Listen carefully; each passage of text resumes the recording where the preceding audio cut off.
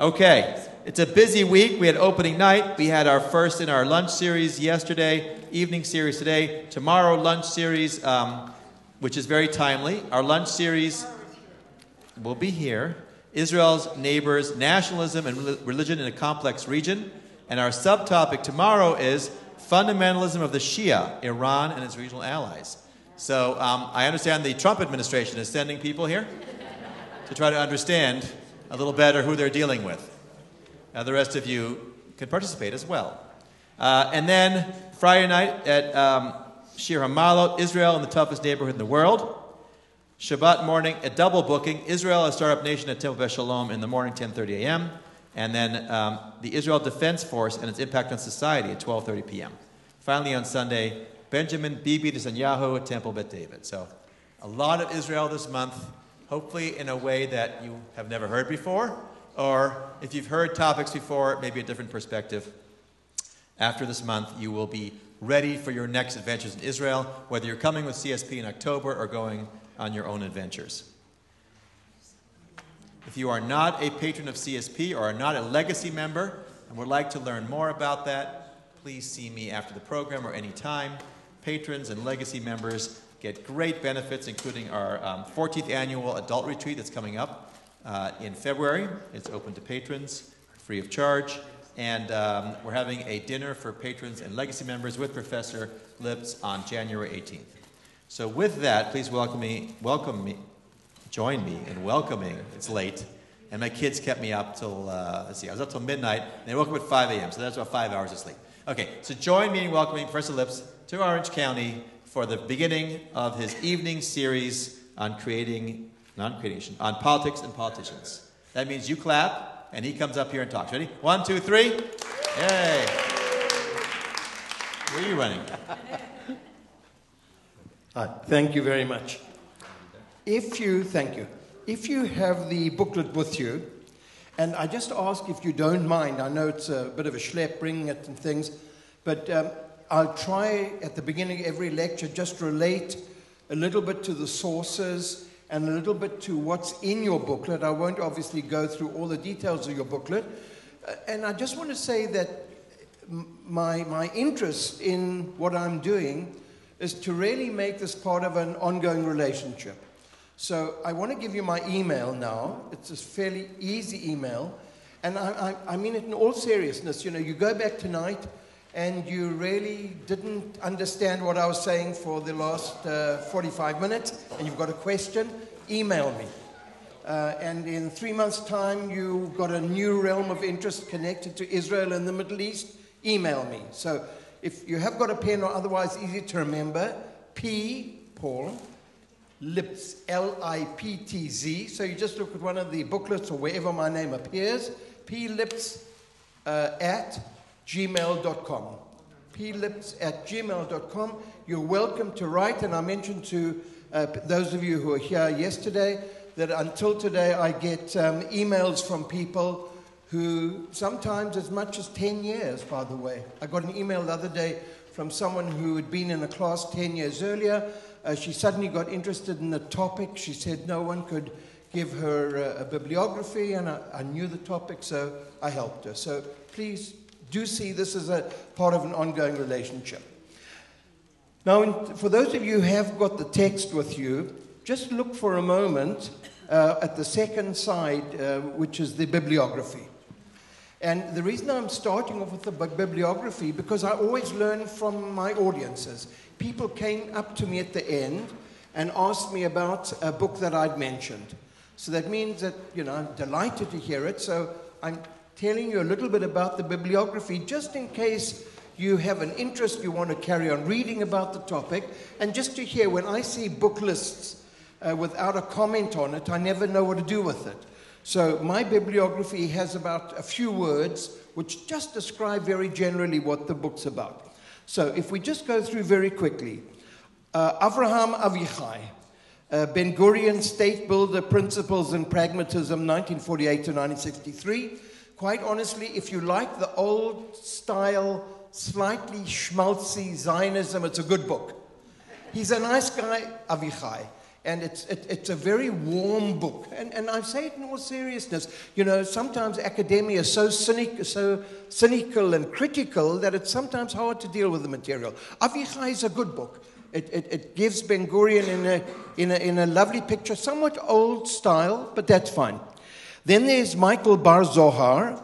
He's very, very much into Israeli politics, a well-known person for political scientists. Ben-Gurion, a biography. If you kind of like the political side of leaders, that's a good book.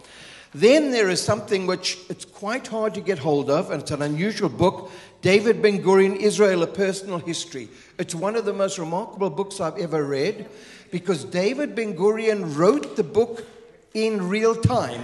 So it's basically his diary. And I've always asked myself, what does a leader do in a day? And I've never really understood it.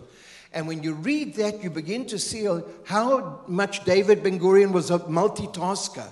Because during the War of Independence, November 1947 to January 1949, he writes what's happening every day. And by the way, he was an amazing person in terms of writing.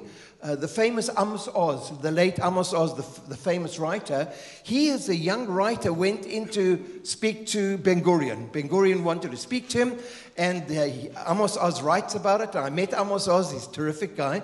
And Amos Oz writes in the book that he saw Ben-Gurion writing. So every time he saw Ben-Gurion writing, he stopped, he thought Ben-Gurion. So Ben-Gurion says, carry on talking. And it was found out that Ben-Gurion could listen to someone, get the whole story, and write at the very same time. And it was found out that actually during even serious military discussions, he was writing some other stuff, both at the same time. So if you ask, how could he actually come out with 9 books that he wrote in such a busy life, was basically he could do 2 things at the same time. So if he'd been here, he would be writing his autobiography and listening to me at the same time. But he isn't here. Amazing book. The book that I love most, okay, we all have our biases, is Anita Shapiro, Ben-Gurion, Father of Modern Israel, 2014. It's accessible. Now, I like Anita Shapiro because she's somewhat like me. She's a social historian. I'm a social historian also. And Anita writes about people as if they're real human beings, not as if they're a list of archival material. So she writes very, very, her books are lovely. A professor at the Tel Aviv University, where I was. And so for me, that's kind of one of those very comfortable, it's analytical, but it's a very comfortable human approach to biography. Tom Segev belongs to what are called the New Historians. New Historians are a group of about 12 very serious Israeli academics who refuse to look at Zionism through the old eyes. So Zionism was a kind of a cynical thing. It wasn't all about loving human beings, but they come out quite hard, but very important. So I read the historic, that school of thought. I don't agree with them, I must be honest. Don't agree with the approach that they have, but it's very, very important to understand that history changes with time, and they're the new historians. It's the new voice. So it's important. Shabtai Tevet, an excellent book up to 1948. It shows how important Ben-Gurion was even before the creation of the State of Israel. And then where possible, and you'll see in all my bibliographies, you'll see if I can find a good YouTube. Because I found my students, Israeli and American students, reading was considered an unnecessary concept. Only for the others, not for them. So I worked out, and I had courses at Tel Aviv University, which were basically movie-based. They loved it because then they didn't have to read anything. So there are 2 little ones that I found. There's a lot of YouTube on Ben-Gurion. There's an amazing amount of stuff. But there are 2 of them that I chose. One is a 22-minute, lovely little section. Just gives a nice 101 kind of approach to Ben-Gurion. Ben-Gurion, One Place, One People. And then there's a very sweet little one, 8 minutes. Celebrating David Ben-Gurion, a 20th century statement, very uncritical, but good stuff. Okay, now and I'm not going to just go through it, obviously. I've got 3 little sources here. One is by Anita Shapiro. And you'll see, I think after reading the summary, I cut and pasted in half a page, 300 pages, so it's a bit simplistic. So there's a bit of Anita Shapira there, some 4 points that she made, which I think are very important. There's Nir Kadar, who wrote about something I'm not going to deal with because I won't have time, Ben-Gurion's relationship to Judaism. Very important, and for non-Orthodox Jews, Kadar's approach is very important for them because it explains why Israel really came under the auspices of the Orthodox chief rabbinate. And then on the other side, there's something about the role of what's called secular pilgrimage. Some people go on pilgrimage to the Western Wall. Some secular Israelis go on pilgrimage to Sde Boker, where Ben-Gurion was buried. Okay, so that's that. Let's start off with our good friend David Ben-Gurion. So I met him on one occasion, not personally.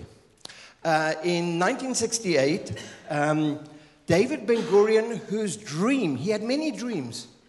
One dream was that he was totally convinced in 1948 that the Western, educated, sophisticated Jewish world would make Aliyah. And that's what he really wanted in Israel. He wanted Israel to be a modern country.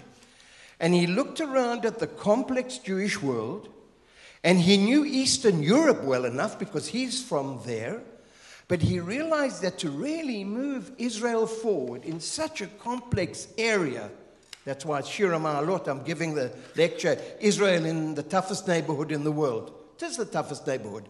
What you really need are well-educated Western people.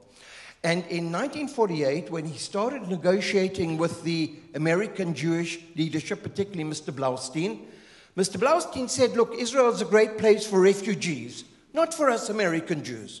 So American Jews didn't arrive. However, in 1967, as a result of the Six-Day War, a lot of young people in particular came from the Western world, myself included. I arrived there one day before the Six-Day War, and Ben-Gurion was delighted. So although he was an old man, he came all the way schlepping from Sde Boker up to Jerusalem, and he gave a lecture to the students of the Hebrew University, and I will never forget it. By the way, it wasn't a good lecture. It wasn't a good lecture. And he was a little bit incoherent. But I must admit, as a young, good, old-fashioned Zionist, that was the great moment. Some people like David, but they like the biblical David. I like the modern David. So it was a wonderful, wonderful experience. And as I'll tell you at the end, what a tremendous impact he had on me personally. We'll come back to that. Okay, let's work out our friend David. He was very lucky. His father was fluent in Hebrew. And you know, in the early stage of the development of Israel, being able to speak Hebrew with a Hebrew accent immediately put you into the core group. And when we have another session on Golda Meir, I'm going to say exactly the opposite. Golda Meir never got rid of her very, very strong American accent. And it's a bit stupid, I know, because you shouldn't judge a person by accent. That's not the essence of a person. But a young state trying to develop its identity becomes very insular sometimes in its ideas. And in the early stage of Zionism, it was a very narrow ideology. You were either in or you were out. There was no gray zones. So David Ben-Gurion was very lucky that he was fluent in Hebrew at a very young age. He actually came from quite a religious home. Part of the family were Hasidim. But he himself saw himself totally as a secularist. So he picked up the Hebrew side, the secular Hebrew side, but he put the religious side on the side. And by the way, you know, when Israeli leaders want to meet important rabbis, they would put a kippah on, even if it wasn't theirs. It was usually their local guard who had one in his pocket and he quickly gave it. And by the way, we know some of them go to the Western Wall and they forget to take a kippah with them. So there's always someone around who has two kippot, one for the leader and one for himself. So there's this amazing situation that Ben-Gurion is actually, and it's very interesting personality. in some realms very narrow, in some realms very dogmatic, and in other realms a visionary. Very interesting, not a contradiction, but something part of his personality. Now, his mother died when he was 11. I want to make a comment here because I've been studying leaders for a long time. It's a very interesting phenomenon to analyze the behavior of leaders whose parents, one parent or the other, died when they were young. And I'm not a psychologist, but I really do have seen a very interesting trait where, for some reason or other, those leaders seem to have more energy, they're more searching. I think when one loses a parent at a young age, you have a loss, and therefore they're trying to find other things. And it's hard. I mean, they've done a lot of psychological analysis on all leaders, now in this era particularly. But it seems to me that really was a hole in him. And they say of Ben-Gurion, he only had one friend in his life, Bill Katzenelson. And I'll come back to it, his relationship with his wife, Paula, was very complex, very difficult. And, you know, I'm not in the realm of psychology, but one can suggest that was important. He made Aliyah in 1906. For those of you who are into Zionist history, 1906 is the beginning of the second Aliyah. And it's really the beginning of Zionism. If you try and, when does Zionism start? So, I used to have this with my Israeli students, when does Zionism start? And because the Israelis are very creative, one would always say, with Abraham. Okay, it's a good answer, so I'd say that's true. Then I'd have to redefine it, and then I'd say political Zionism. Political Zionism, they would always know that it's actually 1905, 1906, at the time of the first Russian Revolution. So when you ask timing in Zionism is very much affected by what's going on in Russia. Because most of the people, most of the early Zionists were Eastern Europeans. Poland, Russia, those kind of areas, Belarus today, and places like that. So he arrives in 1906. And here we find this interesting part about David Ben-Gurion. He's a labor Zionist, okay? And labor Zionists are supposed to go where in the early period? 909, when you have a beginning of a certain agricultural movement, the kibbutz. So this is this great labor Zionist. Now he was on Sedgera, which was a collective kind of farm. He was there for 4 months, and that was enough. So that was the end of his kibbutz life. And only very much later did he go back to the kibbutz Sde Boker. And I was so interested in this, I once went down to Sde Boker because he had a good friend on Sde Boker. And I went to speak to this man, and I said, tell me, I know that David Ben-Gurion couldn't cope with the kibbutz. When he came to Sde Boker, was he a good kibbutznik? He said he was a terrible kibbutznik. So what did they do? David Ben-Gurion, typical, he would wake up early, put on his khaki clothes. I mean, we all remember the image, always poorly fitting. He would go into the cowshed. He would mess around a little bit, sort of throwing the hay around. And then his friend would say, David, it's such a hot day. You've done a great job. Go back and finish the book you're writing. And David would say, thank you very much. And that was the end of his kibbutz for the day. Very interesting. Now, the other thing is that, kibbutznikim are supposed to be sociable. Not David. David Ben-Gurion was not sociable. So you have these kind of ideas. And he spoke about the value of the kibbutz and the value of labor Zionism and the value of egalitarianism and all these sort of things. But his own personality really didn't fit in with it very, very well. The other thing that David Ben-Gurion knew is that you have to form an army. And just to remind us, there were 4 underground Jewish militias. On the left side, there was the Haganah and the Palmach. The Palmach, very kind of an elite group. And on the right-hand side was the Irgun Tzva Halumi, and the Etzel. And the Lehi. So you have these 2 groups. So David Ben-Gurion knew that the army was a very, very important concept in the development of the Zionist movement. What do we know about David Ben-Gurion in the army? The pre-Jewish militia was called Bar Giora. It was just before the Haganah, 1908.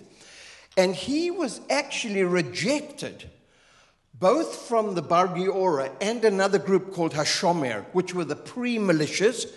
And the argument was, and this is a comment, he was too absent-minded and dreamy. So he never had any army experience. That didn't mean he couldn't become a minister of defense, and he was a good minister of defense.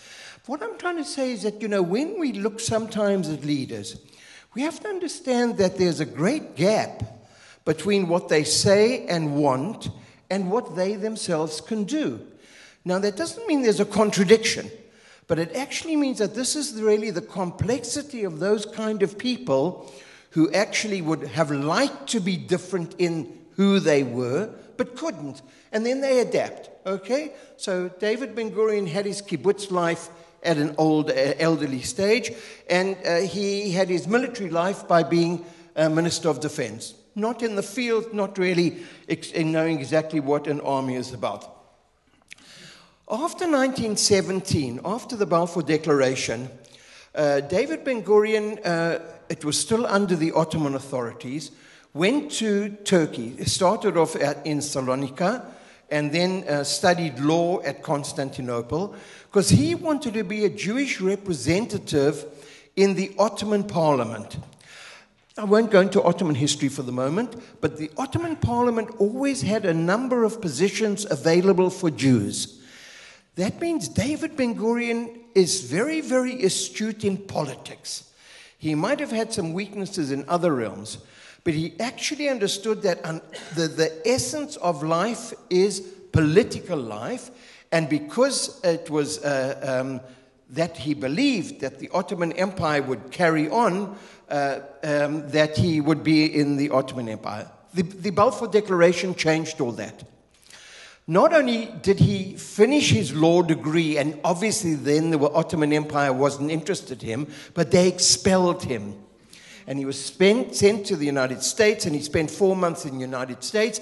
He married a young American woman by the name of Paula, and he came back to what was then Eretz Israel under the British rule, Palestine. Now, what does he do when he begins to have power? He understands the unique importance of institutions. David Ben-Gurion recognized that the dispersed nature of the Jewish people was so problematic that it would be so hard to gel the people together that you couldn't do it sociologically, You couldn't do it in terms of social interaction, but you could do it in terms of institutions. And therefore, he and many of his colleagues realized that you have to have well-formed institutions, which, by the way, Jews have experience because of the synagogue. Synagogue is an institution. And by the way, synagogue politics is often like national politics. And you know what I'm talking about. So it was very clever that he actually realized that Jews had a certain ability to understand the importance of politics. And it's no longer a theological concept. It becomes a regular political concept. And therefore, he's very, very active in building institutions. The first institution that he builds is the Histadrut, the Workers' Federation. And it was, until the 1970s, a most remarkable institution. When socialism lost its value in Israel, the Histadrut lost its value. But as a centralizing organization, as an organization that brought diverse people into an organization, the Histadrut was, in fact, very, very important. It was later in history very highly criticized. The other institution that David Ben-Gurion realized would be important was the Jewish Agency. Now, the Jewish Agency, because it's an older organization, is now being criticized, but in the early stages, it did unbelievably useful things. This was the government in the making. And here comes maybe one of the most important points that I can make. David Ben-Gurion, under the British authorities, acted as if he was head of the government. Now, we have a good American word to describe it, chutzpah. And this was the ultimate chutzpah, because it has been quite amazing. I've read to my students what David Ben-Gurion was saying, and I would ask them, what year? And they would all say after 1948, because you can't say that if it's not your own country. And then I'd say 1935, and they said, can't, because the British government's here. David Ben-Gurion was very interesting. This is a remarkable trait of a human being who realized very quickly, even before the beginning of the Holocaust, because this starts in 1935, 4 years before Shoah, that he actually realized that you have to build these institutions. The Jewish Agency would be one. He also supported the institution of the militias. He obviously preferred his, which means the Haganah and the Palmach, not so much the opposition, because the tensions between the left and right in Israel then as today have been quite horrendous. Angry political interaction existed then as it does today. But this idea was, and the importance of David Ben-Gurion before 1948 is really this person who, when the state is eventually going to be established, there would already been a period of 10 or 15 years of what we call the proto-state. And that term's very important. You know, I've spent time with Palestinians. Palestinians who are trying to understand Zionism. And I've always found it fascinating. Not only, by the way, have I spent time with Palestinians trying to understand Zionism, but I've spent time with people from Lebanon. I once met two Christian Lebanese who came and spoke to my colleague and myself. We weren't supposed to know where they were from, but it took about a minute to know where they were from. But so that was a long time. It was very interesting because they wanted to know, how did the Jewish people manage to form a state in totally impossible conditions? Absolutely impossible. No money, no support from the British government, coming from different language groups. How do you do it? And I would always explain to them, and particularly to the Palestinians, if you want to build a state, you have to build institutions. You have to develop it. You have to develop the concept. Don't give me this ideological stuff. And I would tell them, they would never listen to me. I mean, unfortunately, but they should have, but they didn't. But you have to really build structures. And it's only by building structures that you can get things going. Now, I won't go into a whole description of the proto-state, but just let me throw out just a few of them. There's already an economy. The shekel becomes a concept, even under the British. The kibbutz is obviously a well-developed concept. Hamashbir, the clothing structure, the business structure of clothing and other things like that, merchandise, is developed in the proto-state period. Bank Leumi and Bank Hapoalim, the banks are built when it's still under British control. All these kind of structures are being built at the initiative of David Ben-Gurion, very methodically, very solidly, realizing, because he realized at a certain time the state is going to happen. No one knew exactly when. The timing was unclear to everyone. But he actually understood that this was the vital component. In addition to which, at a very early stage, Hebrew was demanded.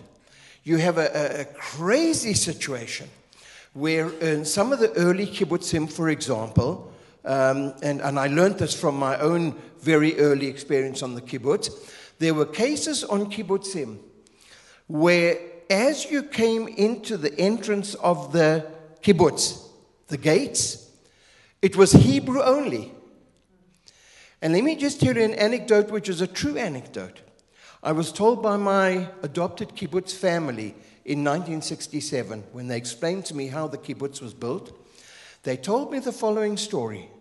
They said on their kibbutz, if you used a word that wasn't in Hebrew, you would be taxed the 3 luxury goods of living on the kibbutz. What were the luxury goods?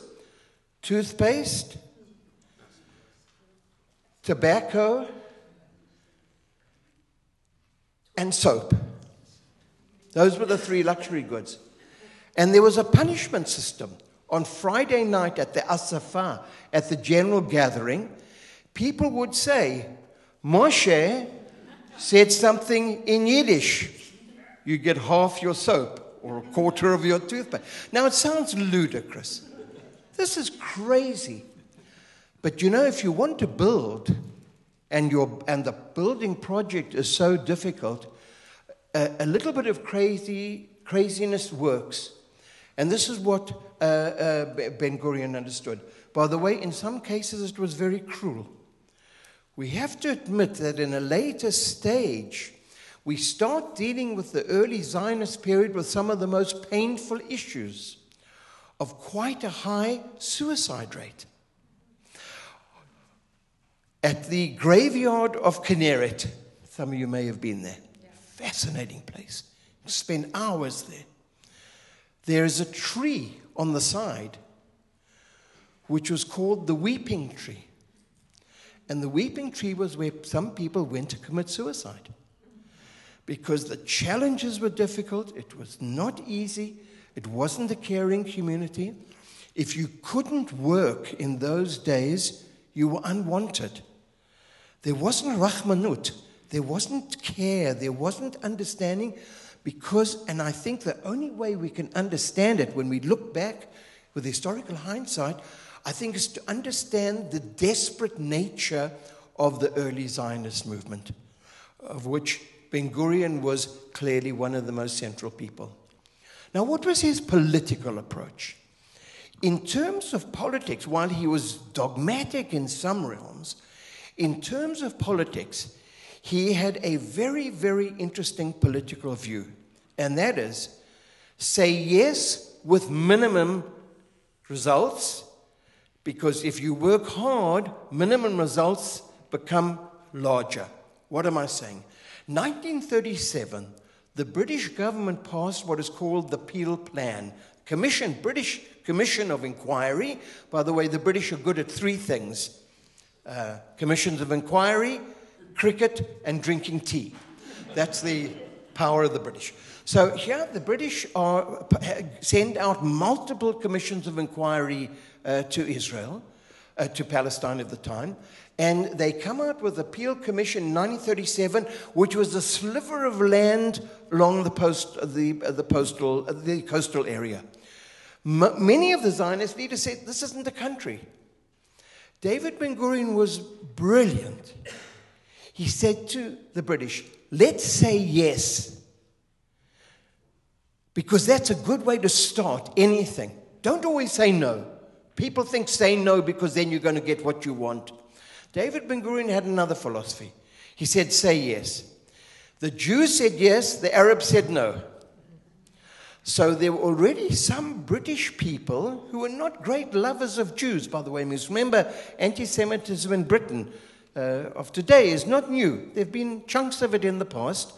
But they were beginning to already say, wow, we can maybe work with the Zionists. And if the name Ord Wingate, the great British general, means anything to anyone, Ord Wingate, who was what we call a Christian Zionist, like Lord George and Balfour and people like that, the Christian Zionists felt actually that they could deal with the Jewish population.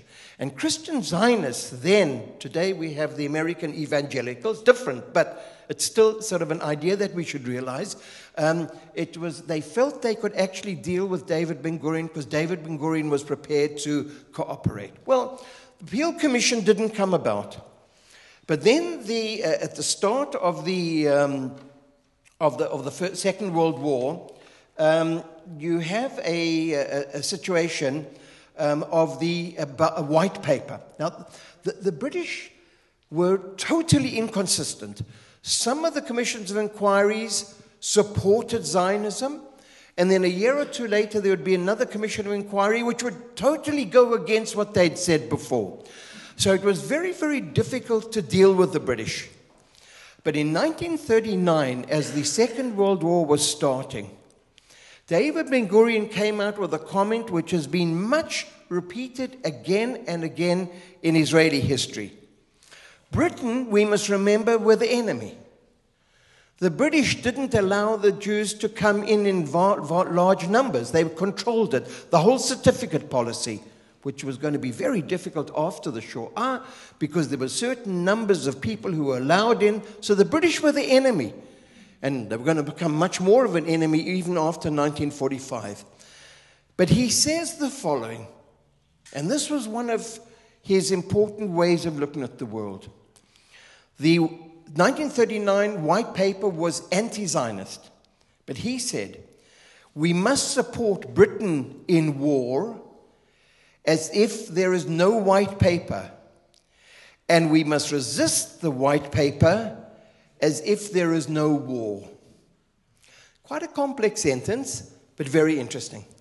He says basically at this moment in the Second World War, the British are so much better than the Nazis. So we will go with them. But we won't forget at any time that these British are also against us. But let's help them. And on that basis, David Ben-Gurion and some of the other Zionist leaders encouraged the youngsters who were called Palestinian Jews to join the British Army, as we know Jews did in other armies as well.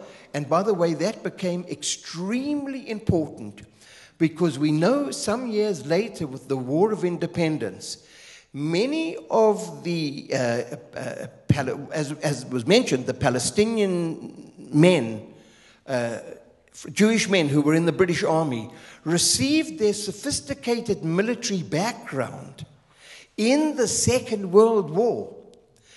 And some years later, when the War of Independence came about, and it was a sophisticated war, having been in the British Army and picked up the tools of war, not militia battles, not local battles, but something with strategy, something with planning, it was many of those people who had been encouraged by David Ben-Gurion to go and fight for the British, the enemy, actually worked very much in the favor of the development of the Jewish agency. In addition to which, Ben-Gurion and others sent parachutists, Chana Senish, who I mentioned the other day. Chana Senish, tragic life, was sent into Eastern Europe, as were other parachutists.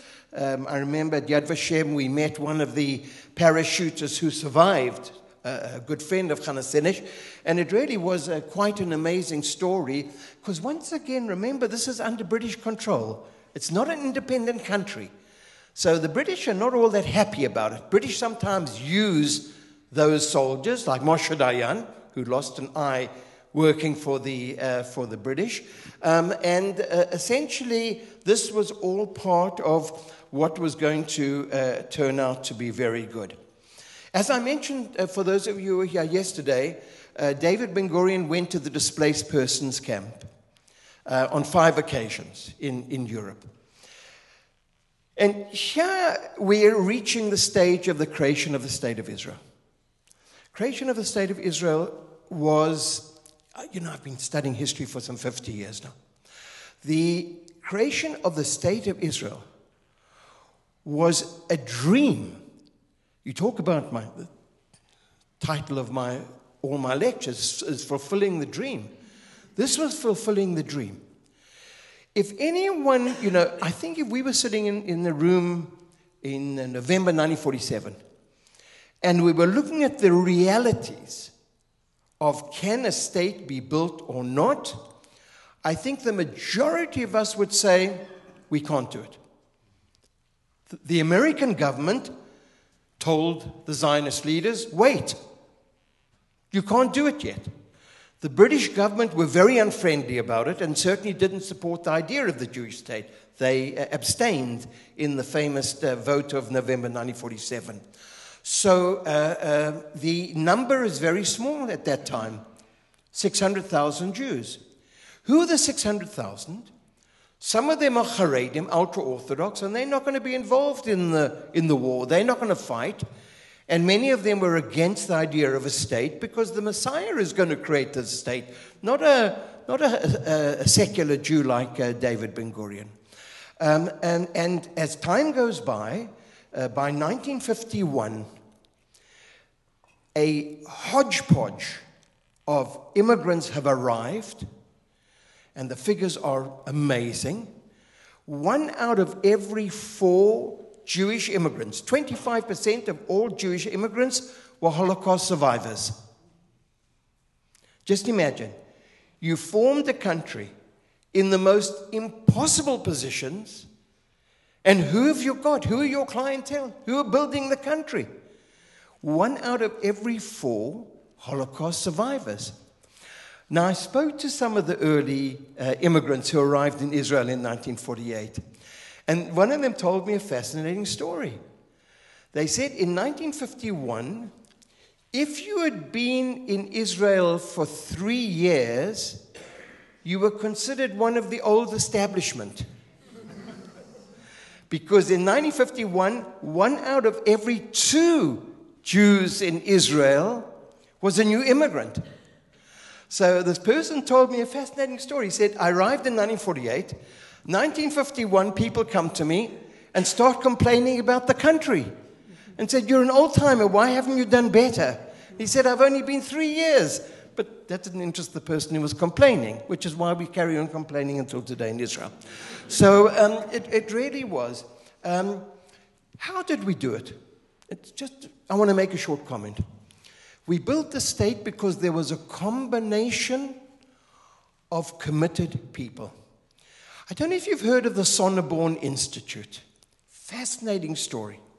Sonneborn Institute was 17 wealthy American Jews who, for some reason or other, without knowing this Eastern European Zionist socialist ideology, recognized after the Second World War that this was a crucial moment for the Jewish people. The Sonneborn Institute met David Ben-Gurion, and they asked him, they said, what can we really do to help you? David Ben-Gurion said, we don't expect you to come and fight. These are not people who have military background. But we need your financial help, and we need your help in getting equipment. And there's some very interesting information that we later get about the Sonneborn Institute, where the leaders of the Zionist movement would send messages to your country, to the United States, with all the long list of equipment. Now, what's important? This is after the Second World War. America's got its own problems. There are Americans who don't particularly like the Jews. You remember the big demonstration, Madison Garden, Henry Ford of that time, some 30,000 people demonstrating at the beginning of the war, neo-Nazis. This isn't, as you people know better than I do, this country was a pretty tough place. But these group of millionaires really not only paid the money, but they found the equipment. Aeroplanes, they found and sent over. Aeroplane parts. By the way, equipment, and it goes down to the most basic equipment.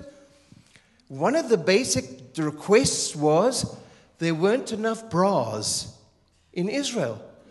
So there was a request for bras. The problem was they made a mistake with the sizes.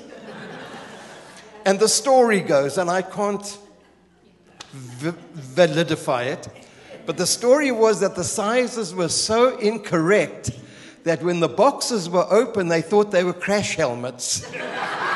But that's what the story is. So who knows? Every now and again, there's some things go wrong. There was another problem which was very serious, and that was the deep division within the Zionist group. friend of mine, the gentleman here mentioned the Altalena case. The Altalena boat was a boat which was bringing supplies for the right-wing militias.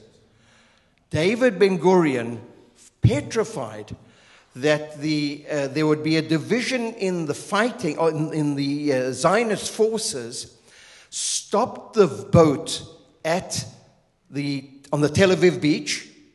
In the Israeli army, we once did a simulation game to try and understand the dynamics of this particular event.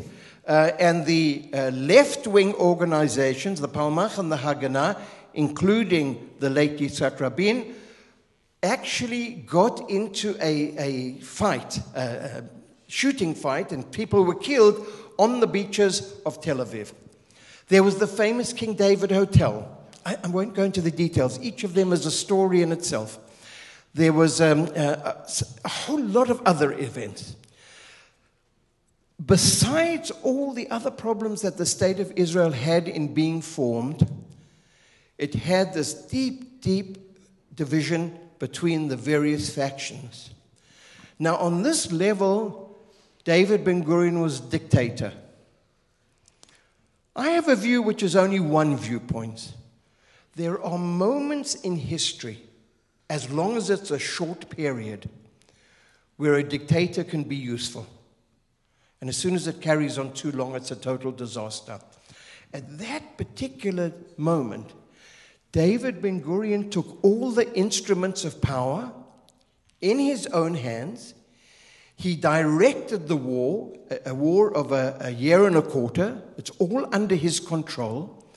Not only does he direct the war, but you talk about multitasking, he also at that very moment constructed the equivalent, because we don't have a constitution, of Israel's Declaration of Independence. I would advise all of you to read, it's easily available on the internet, Israel's Declaration of Independence. In many, many educational frameworks, I've used a whole session, a whole hour at my disposal to deal with the issue of the Declaration of Independence. It's a remarkable document of which the clause 13, which speaks about this country, we're an open country, freedom of religion, race, sex, all those kind of things, very much influenced both by the American Constitution and the French.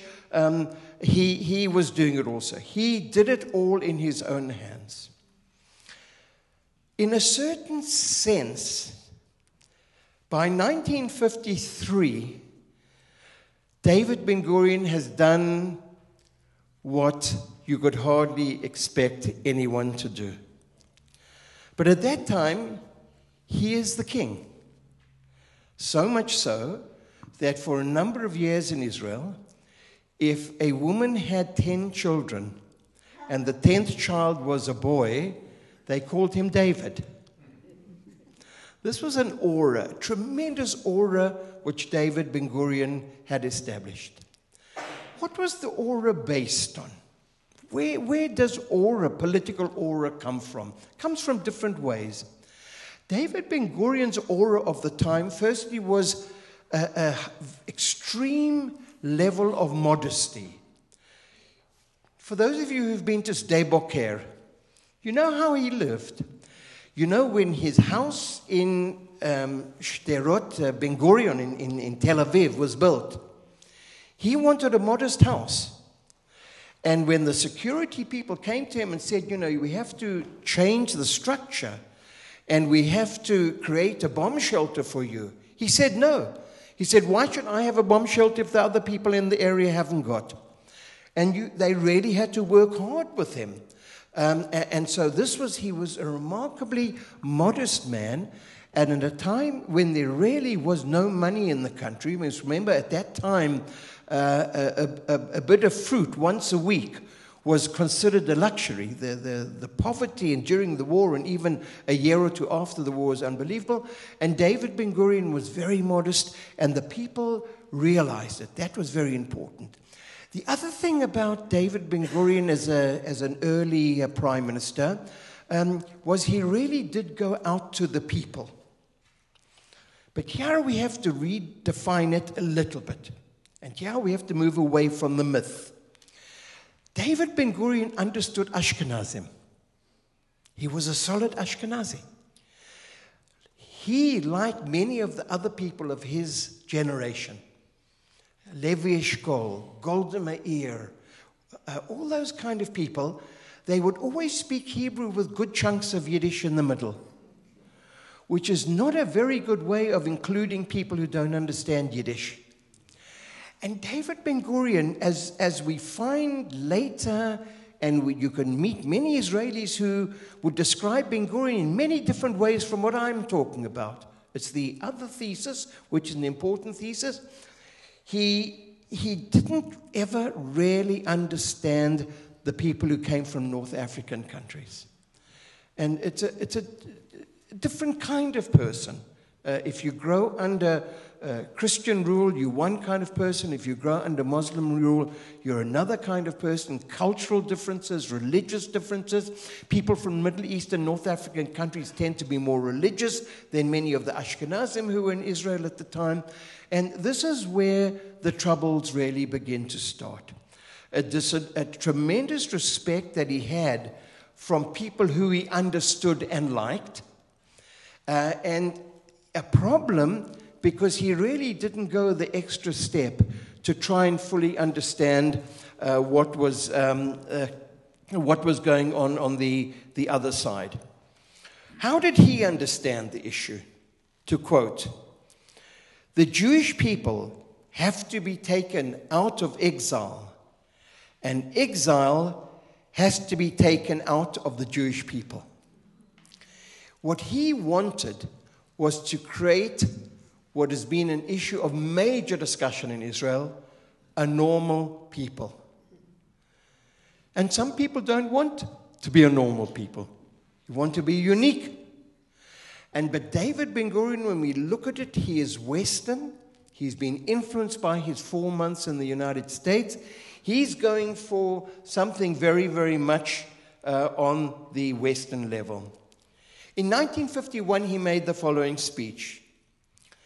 "There was nothing that the Jewish people yearned for more over hundreds of years than a Jewish state. There was nothing the Jewish people was less qualified for than a Jewish state."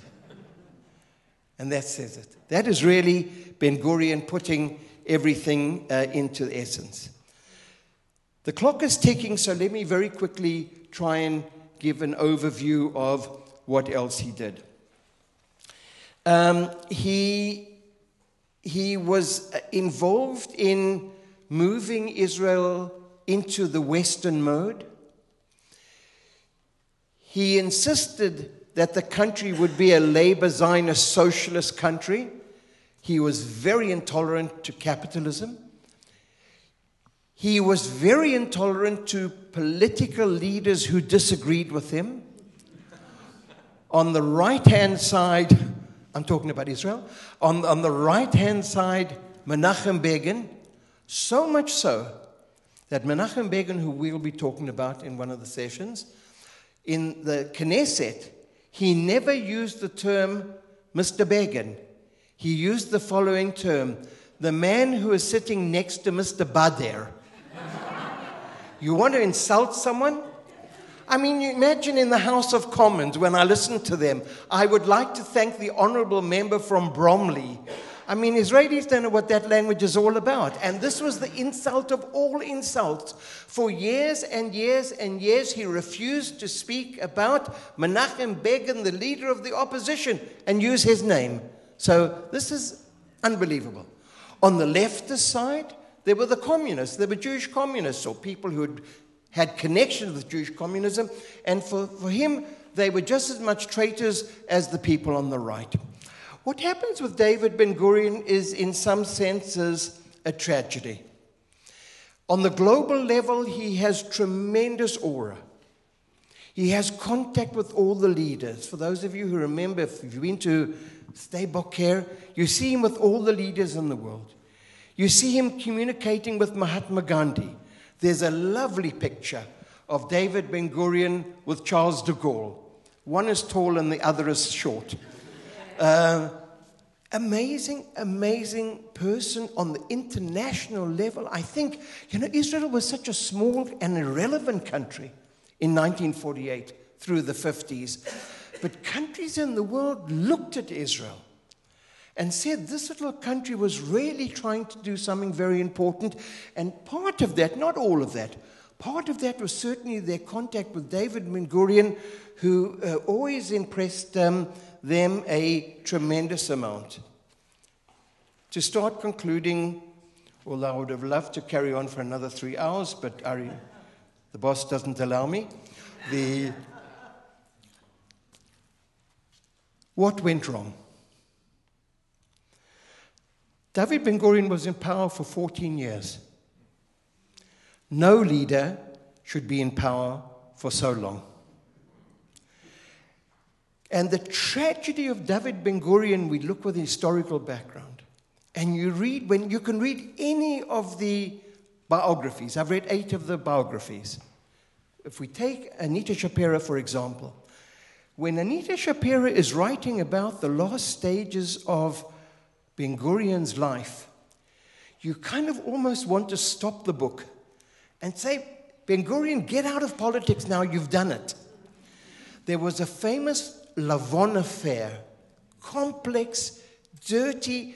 Ben-Gurion became vindictive. You can't believe it. He couldn't stand his own peers.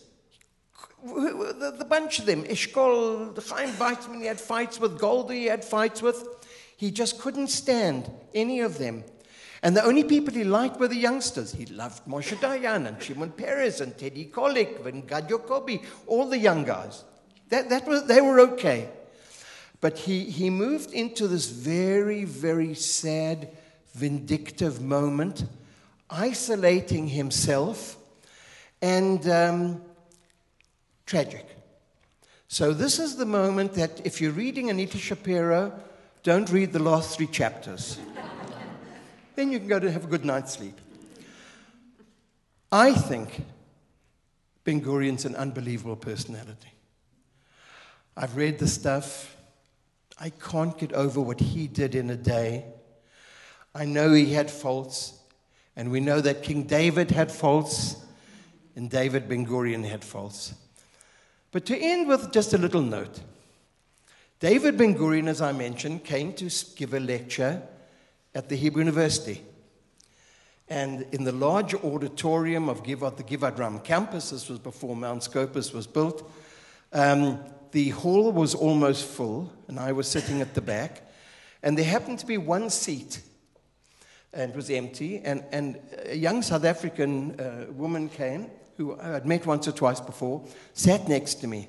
And during the speech, David Ben-Gurion started telling a joke about a Jew in Mea Shearim. And this particular young lady from South Africa and myself, we both laughed. And, laughing is a good relationship. It was the end of the first semester. She was an undergraduate. I was a graduate.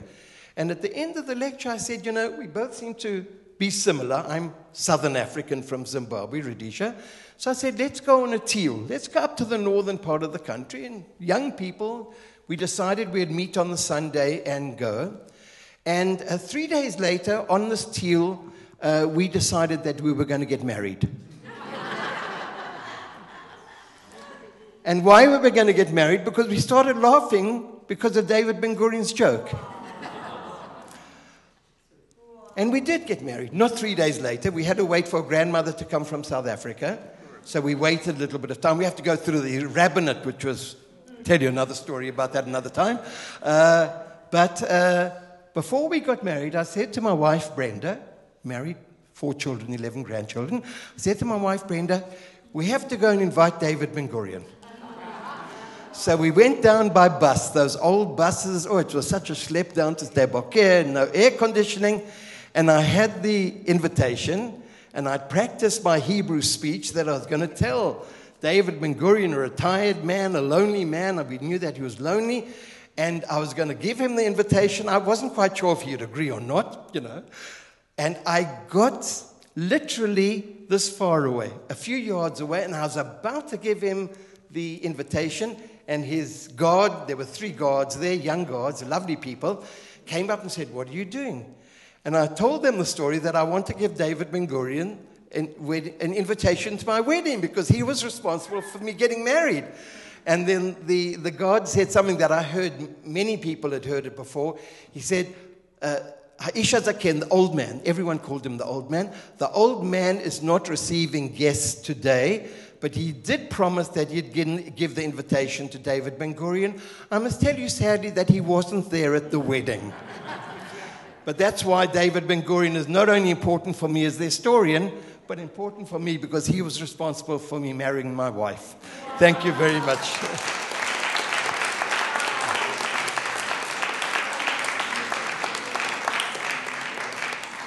Please, questions. Yeah. Sir, how many minutes have we got now? 5, 10 minutes. Good. Just briefly then, you mentioned at the end... Okay. We'll let you that. You mentioned at the end David Ben-Gurion became sad and vindictive and isolated and didn't much appreciate his peers, but appreciated the youngsters. What was it about his peers that got him so perturbed? Good. So what was about the peers? You know, when you've been in power too long, you don't seem to want to have a number 2. And I think that's what it was. The peers were but real believers in democracy. And David Ben-Gurion, I think, having had power, you know, it wasn't only power from 1948. He had power from 1935. So it's a very, very long period where he held the real control of what was going on. Now, the youngsters, but Diane and Shimon Peres and people like that, respected him. They didn't argue with him. You know, I met Shimon Peres once, we spoke about it, and he said in those days, us youngsters just listened to him. You're right, you read Shimon Peres' books, and you see how he absolutely adored Ben-Gurion. So I think that's what really went wrong. And I go back to this idea, which is relevant in Israel today. Don't have a leader who's in power for too long, because it goes wrong. And it's not a political statement I'm making, but a very strong political statement. So that's what I'm saying. Yes, please, sir.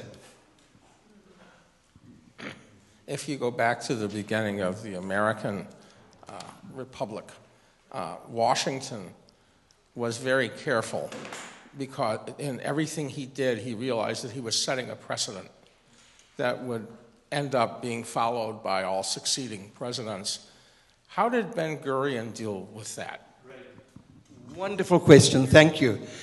David Ben-Gurion was so convinced that he was creating history that he wrote history by the hour. So when I mentioned his diary, which then became his book of personal history, he's actually writing it for later generations. So he had a very, very strong belief. By the way, he could never have imagined Israel of what it is today.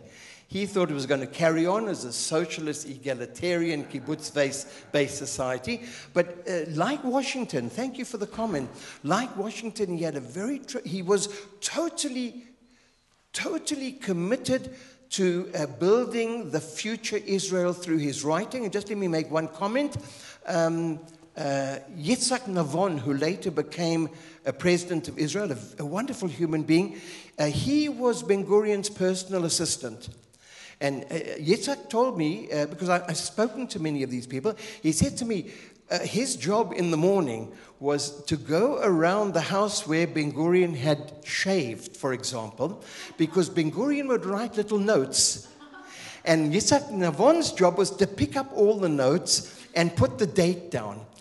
A former student of mine worked in the archives of Sde Boker, and it took them, three of the students, 3 years to put the documents into order. So you can imagine. He wrote everything all the time, and I'm just taking the extreme case. Even when he was shaving, he would make some comment. A lot of his comments, by the way, were very philosophical. So it wasn't only what you do in the state, but kind of mind-based things. So he's kind of the Israeli version of that. I'll just go over to the side. I'm sorry. Yeah. No. Okay. Sorry. He became prime minister a number of times. He let go of the power, he was thrown out of the party, came back. What exactly was that about? It was once. He broke in the middle in 1953. Moshe Sharet took over as prime minister for a number of months. He every now and again got angry. Let me tell you his technique of democracy. There were meetings, which we know about, that some of the people, going back to your question, some of the people who were the older crowd disagreed with him. And then he would get very upset. And then he would say, if you don't agree with me, then I'll resign. And they would always say, no, we didn't disagree with you. We just thought you might think of another idea. There was one occasion when he got fed up because he didn't believe them, and that's where he went down to Sde Boker for the few months. Sharet was supposed to be the prime minister. All the ministers went down to Sde Boker all the time to speak to Ben-Gurion. Sharet actually realized he wasn't the real prime minister. Ben-Gurion believed that he was still the real prime minister and came back to power. So that was actually the very important event that you're talking about. My time is up. I'm happy to stay here as long as you want. And good night, and hopefully we'll see you in the coming sessions. Thank you very much.